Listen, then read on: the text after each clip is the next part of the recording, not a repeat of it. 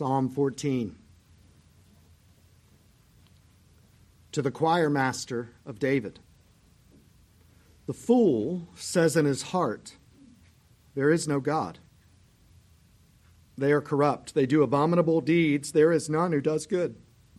The Lord looks down from heaven on the children of man to see if there are any who understand, who seek after God. They have all turned aside. Together they have become corrupt. There is none who does good, not even one. Have they no knowledge, all the evildoers who eat up my people as they eat bread and do not call upon the Lord? There they are in great terror, for God is with the generation of the righteous. You would shame the plans of the poor, but the Lord is his refuge. Oh, that salvation for Israel would come out of Zion. When the Lord restores the fortunes of his people, let Jacob rejoice. Let Israel be glad. The law of the Lord is perfect, reviving the soul. The precepts of the Lord are right, giving joy to the heart. Amen. Shakespeare taught us a lot of lessons from fools. In Twelfth Night, the fool is Festa. He sings and dances and makes funny remarks throughout the show. But his observations and his advice regarding what's happening also make him Olivia's most trusted advisor. In As You Like It, the fool is Touchstone, who dismantles many of the ridiculous arguments made by the play's main characters. Touchstone is very cynical, but he's very good with words, and Shakespeare presents him as actually being wiser than his foolish title would suggest. King Lear's fool doesn't get a name because his role in the play is as the king's alter ego or even his conscience. The fool speaks after each of Lear's most foolish decisions to highlight his folly. When Lear finally learns the lesson and admits what a fool he is, the fool exits the stage in death. Trinculo in The Tempest is the fool that most meets our expectations. He's Alonso's idiot court gesture and his antics in trying to lead a coup with Stefano against Prospero are the kind of foolishness that makes Shakespearean comedy actually funny. 4 types of fools, 4 different lessons to learn from them. And yet none of these 4 approach either the foolishness or the seriousness of the fool described in Psalm 14. This fool is more than just silly or dumb. The fool of the Psalms is wicked. The contrast between the wickedness of sinners and the holiness of God has been a theme of several of the Psalms leading up to this one. And the seriousness of the matter is indicated in lots of ways, but the most dramatic is probably just the repetition. Sometimes in scripture memorization, you can get a twofer. Those are always fun. You memorize Proverbs 6:11. You've also memorized Proverbs 24:34. When? Learn Mark 10:15. You've learned Luke 18:17 as well. But it's pretty rare in Scripture for the same text to be repeated 3 times. And it's very rare for the repeated text to be an entire passage as long as this one. But here is Psalm 14, duplicated almost entirely in Psalm 53. Only 2 verses are different. And the meat of which is repeated by Paul in Romans 3. In fact, some scholars call Romans 1 a commentary on this psalm. It's just explaining to us, Paul is, what this psalm is really about. And so you know, with that much repetition, the stakes must be really high. The marks of Shakespeare's fools were somewhat varied. But as God sees them, fools all have one thing in common. Scripture's fool is man after the fall, carrying both the honor of bearing God's image and the shame of our sin. The fool is a person post-fall and absent redemption, a person with a heart of stone, alienated from God and hostile in mind. But I get ahead of myself because the psalm doesn't begin with God talking about the fool. It begins with the fool talking about God. Verse 1, the fool says in his heart, there is no God. When you translate Hebrew into English, sometimes words that are implicit in the Hebrew text are made explicit in English to help with understanding. That's the case here, where the words there is have been added. And that's not inaccurate. That does help us understand what the fool says in his heart, but there's also something helpful and informative about the plain Hebrew reading. The fool says in his heart, no God. The fool, you see, is not an academic atheist who reasons from first principles and from philosophical proofs that God therefore cannot exist. The fool is a far more practical atheist. The fool lives as though God does not exist. The fool says in his heart, no God for me. The fool counsels and consoles himself that God is not present. The fool will not submit his mind to another, primarily because the fool does not want to submit his behavior. And that's where the psalm quickly moves, as now we do hear God speak, describing the fool as God sees him. They are corrupt. They do abominable deeds. There is none who does good. When we read the first phrase of Psalm 14, the fool says in his heart, we assume that we're dealing with the small subset of people called atheists in this world. So then the inclusiveness of what God says must really throw us for a loop. God says they have all turned aside. There is none who does good.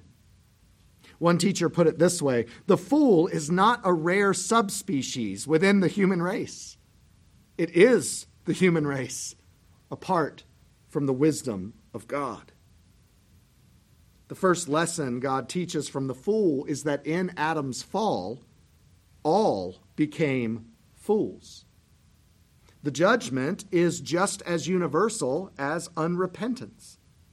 From God's pre-redemption perspective, it's not that the fools are over there and the good people are over here. It's that all have turned aside. Together, they have become corrupt. How many are good? How many will seek after God and his salvation? Not even one. The second lesson from a fool is the emphasis of Paul's use of this psalm in Romans. And it's that this foolishness isn't limited to certain aspects or components of our nature. It's the whole thing. The fall corrupted the whole person. Pre-redemption, everything about us is spoiled. The label for this doctrine is total depravity. Total. Every aspect of our being, how we think, how our feelings interact, how our bodies decay, how our loves and priorities are all out of whack. Every aspect of our being is corrupted by the fall. The third lesson from the fool is that what we believe is seen in what we do. The Hebrew word Nabal, the fool that we're talking about, indicates a contemptible person filled with wickedness and perversion. You can see it on the outside because their lives declare loudly what they've said in their heart, no God, whether or not they ever say it with their lips.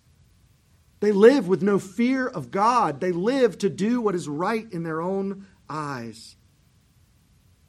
Verse 1 highlights the connection that the fool says in his heart, there is no God, and then immediately, at the same time, they do abominable deeds. The fool is committed to this life of unrighteousness, and that life requires the fool to deny God in thought as well as deed. The fool could be a philosophical atheist, believing and telling others that we and this is all there is. But the fool is normally just a pragmatic deist. Whatever God there is locked up in heaven and divested of his righteousness and power. He's not going to do anything about it.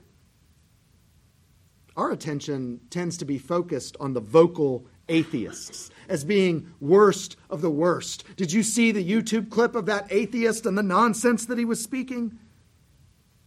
But God sees through human words into human hearts.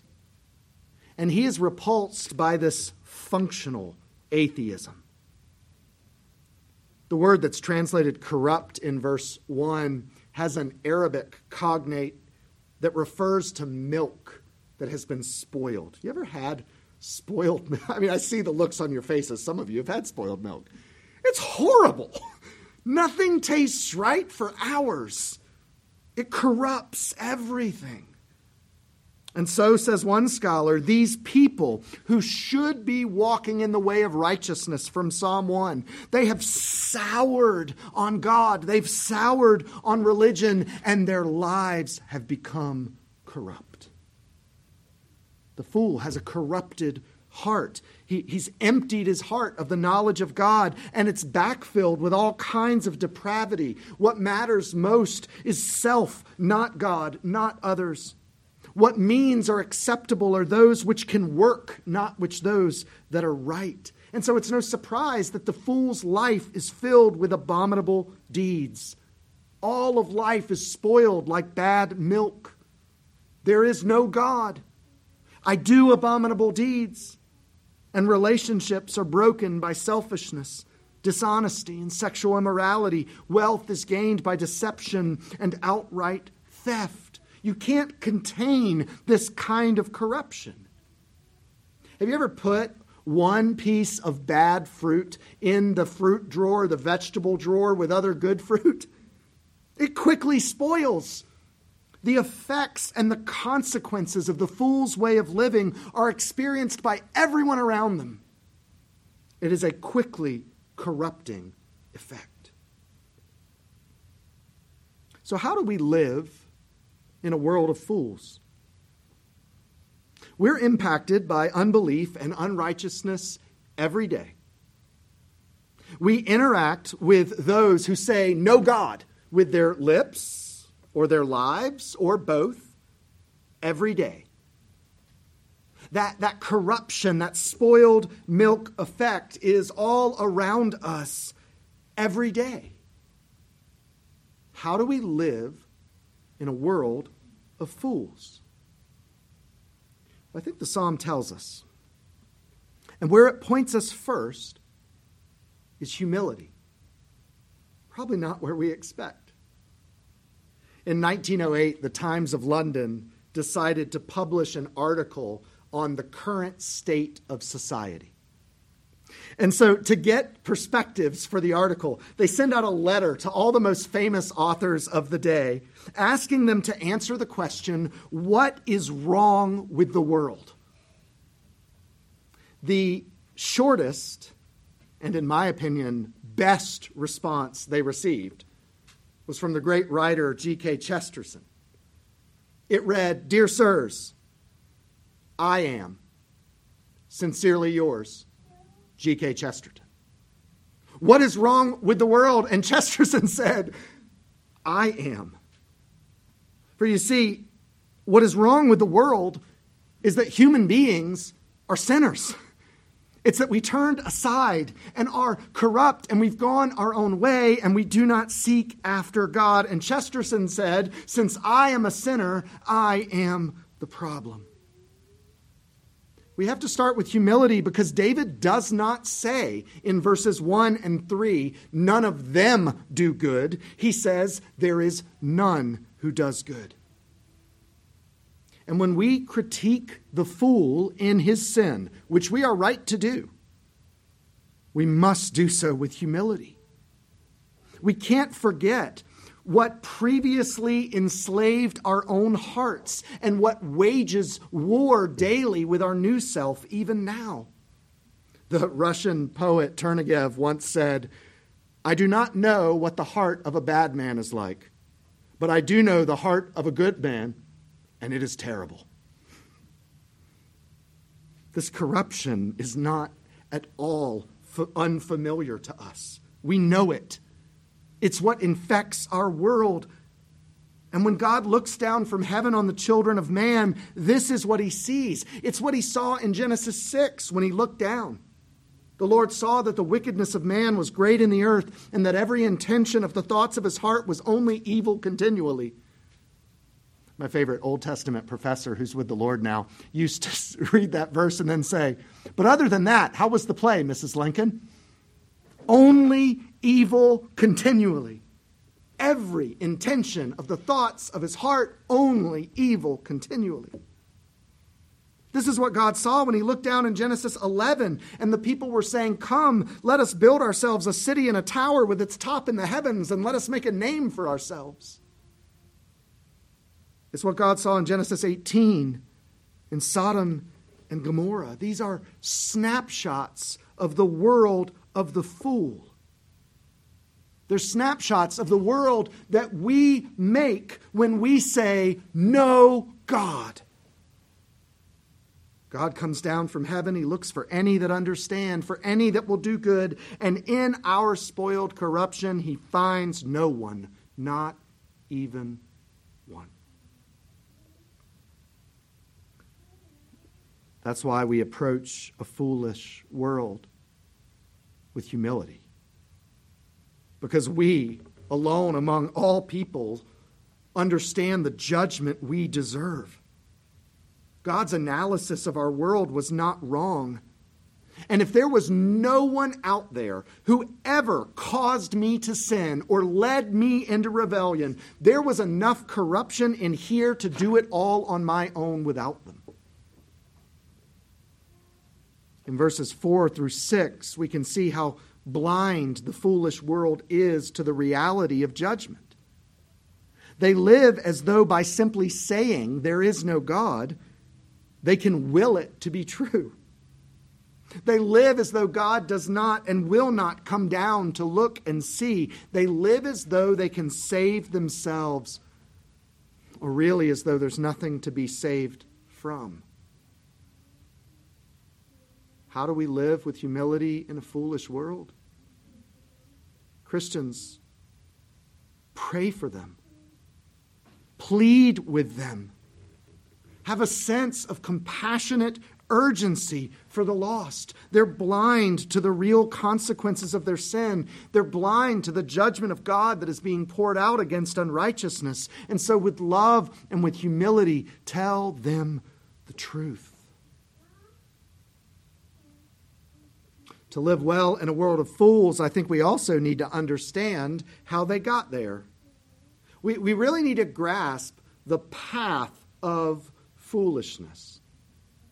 One pastor thinks it's more of a continuous cycle than a path. He said, having denied God, it's no surprise that he becomes a fool in practice. He would not deny God if he were not a fool by nature, and having denied God, it is no surprise that he becomes a fool. It's a vicious cycle. And we look at them with such contempt, as if we can't imagine how someone could become so foolish. But that's not true. We look at them with such superiority, as if we must be so much greater and more righteous than them to have not gone down that path. But we know that's not true. On this point, Paul's letter to the Romans becomes quite helpful. Kids, ignorant people, they're often college age and majoring in philosophy. will talk about atheism like it's a legitimate, well-reasoned worldview. I'm not even talking about whether atheism is the correct worldview. I'm just talking about whether or not simply it's an option that should be taken seriously. The well-kept secret is that deep thinkers do not take atheism seriously as a philosophical position because atheism cannot be rationally defended by facts or by logic. Atheism is the denial of facts and logic. And the Apostle Paul, one of the greatest deep thinkers of his age, is writing to first century deep thinkers in Rome, a city where they do some pretty deep thinking. And in that letter, he unpacks the logic of this psalm and shows the path of foolishness. And it doesn't begin with serious philosophical or scientific examination of the world. It's exactly the opposite. The path of foolishness begins by denying what serious philosophical and scientific analysis of the world will tell you, that God is. Look at the world. Look at human, plant, and animal life. You all have seen those really cool nature documentaries where it shows you the spider that has a poison that would kill the spider if it didn't have this perfectly designed sac to keep it in and away from its body. Study astronomy. Study geology. Study the world as it is, and it cries out, God is. I read this week, there is enough evidence of God in a snowflake, in a fingerprint, in a flower, in a drop of water to lead any honest member of the human race to know that God is. That's what Paul says in Romans 1, that the reason the person is a fool and not nearly mistaken is that he knows God is, and yet he chooses to act as if he is not. If atheism isn't a reasonable philosophical or scientific conclusion, then what is it? Why would any sane person say in their heart, "No God," when deep down they know that cannot be true? Well, the answer isn't about facts. The answer is about wants. They want to live without God because they do not love what he loves and want what he wants. That same author concluded, they try to live without God because they do not like God. Everything about him is an offense to them. He is sovereign, they are not, though they wish they could be. He is holy, they are not. His holiness is condemnation of their sin. He is omniscient, they are not. They find his knowledge, his complete knowledge of them, to be unsettling. He is love, they are filled with hatred. He is gracious, they are ungracious. He is wise, they are foolish. You could go on and on. And so how does a life get to the point of pouring out corruption and filth? It begins by denying that God is. For although they knew God, they did not honor him as God or give thanks to him, but they became futile in their thinking and their foolish hearts were darkened. Claiming to be wise, they became fools and exchanged the glory of the immortal God for images resembling mortal man and birds and animals and creeping things. Therefore, God gave them up in the lusts of their hearts to impurity, to the dishonoring of their bodies among themselves, because they exchanged the truth about God for a lie. This is the path of foolishness. Fools will tell you that to believe Christianity, or any religion really, you have to close your eyes to the world around you. That you have to pretend not to see all the things that are out there. But it's just the opposite that is true. And so for you to live well in a world of fools, you need to open your eyes.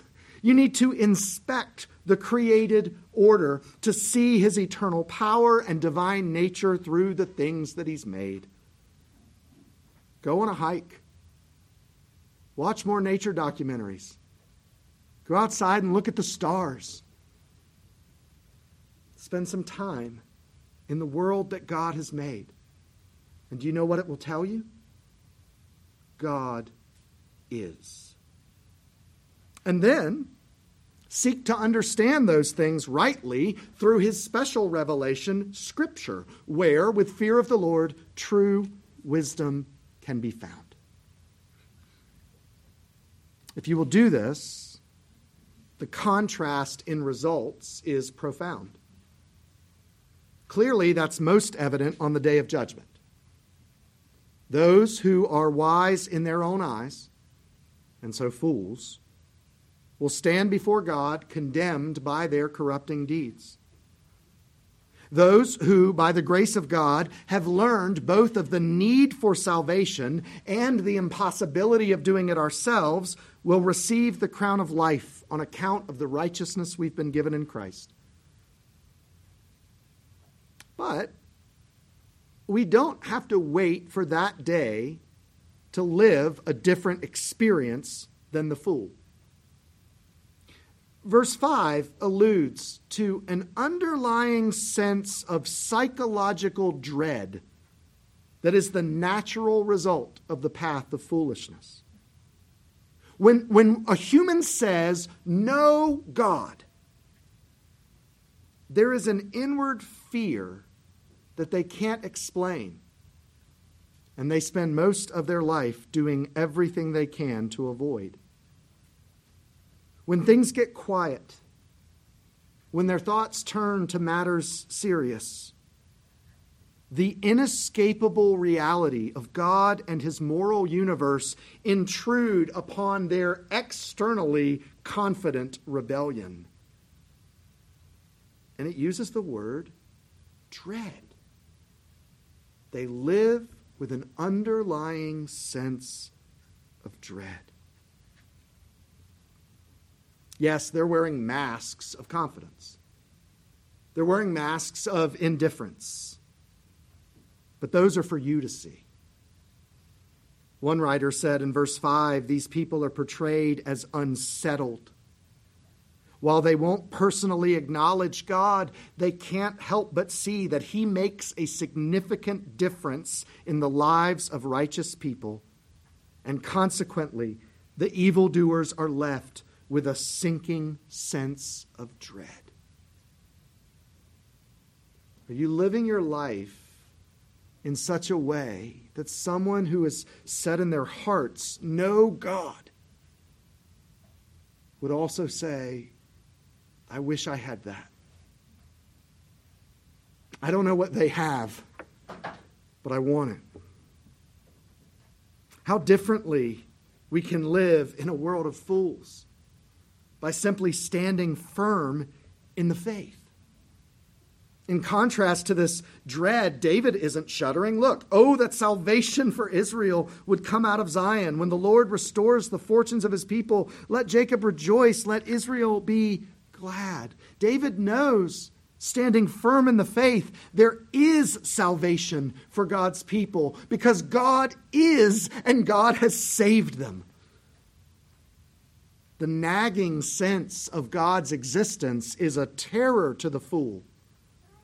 Their wickedness is wicked. It is seen and it will be judged. But for God's people, his person, his presence, his promises, and his power are all great comfort. Christian, be comforted by his power. because that's your power unto salvation and for walking in new life and obedience.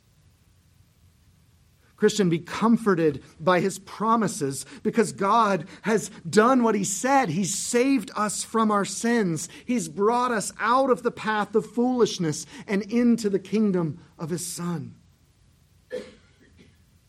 Believer, be comforted by his presence because he is your shield and your buckler in this world of fools that are slinging spears and arrows against you. He's protecting you from evil, and he's even using their foolishness for your good and to make you more like Christ.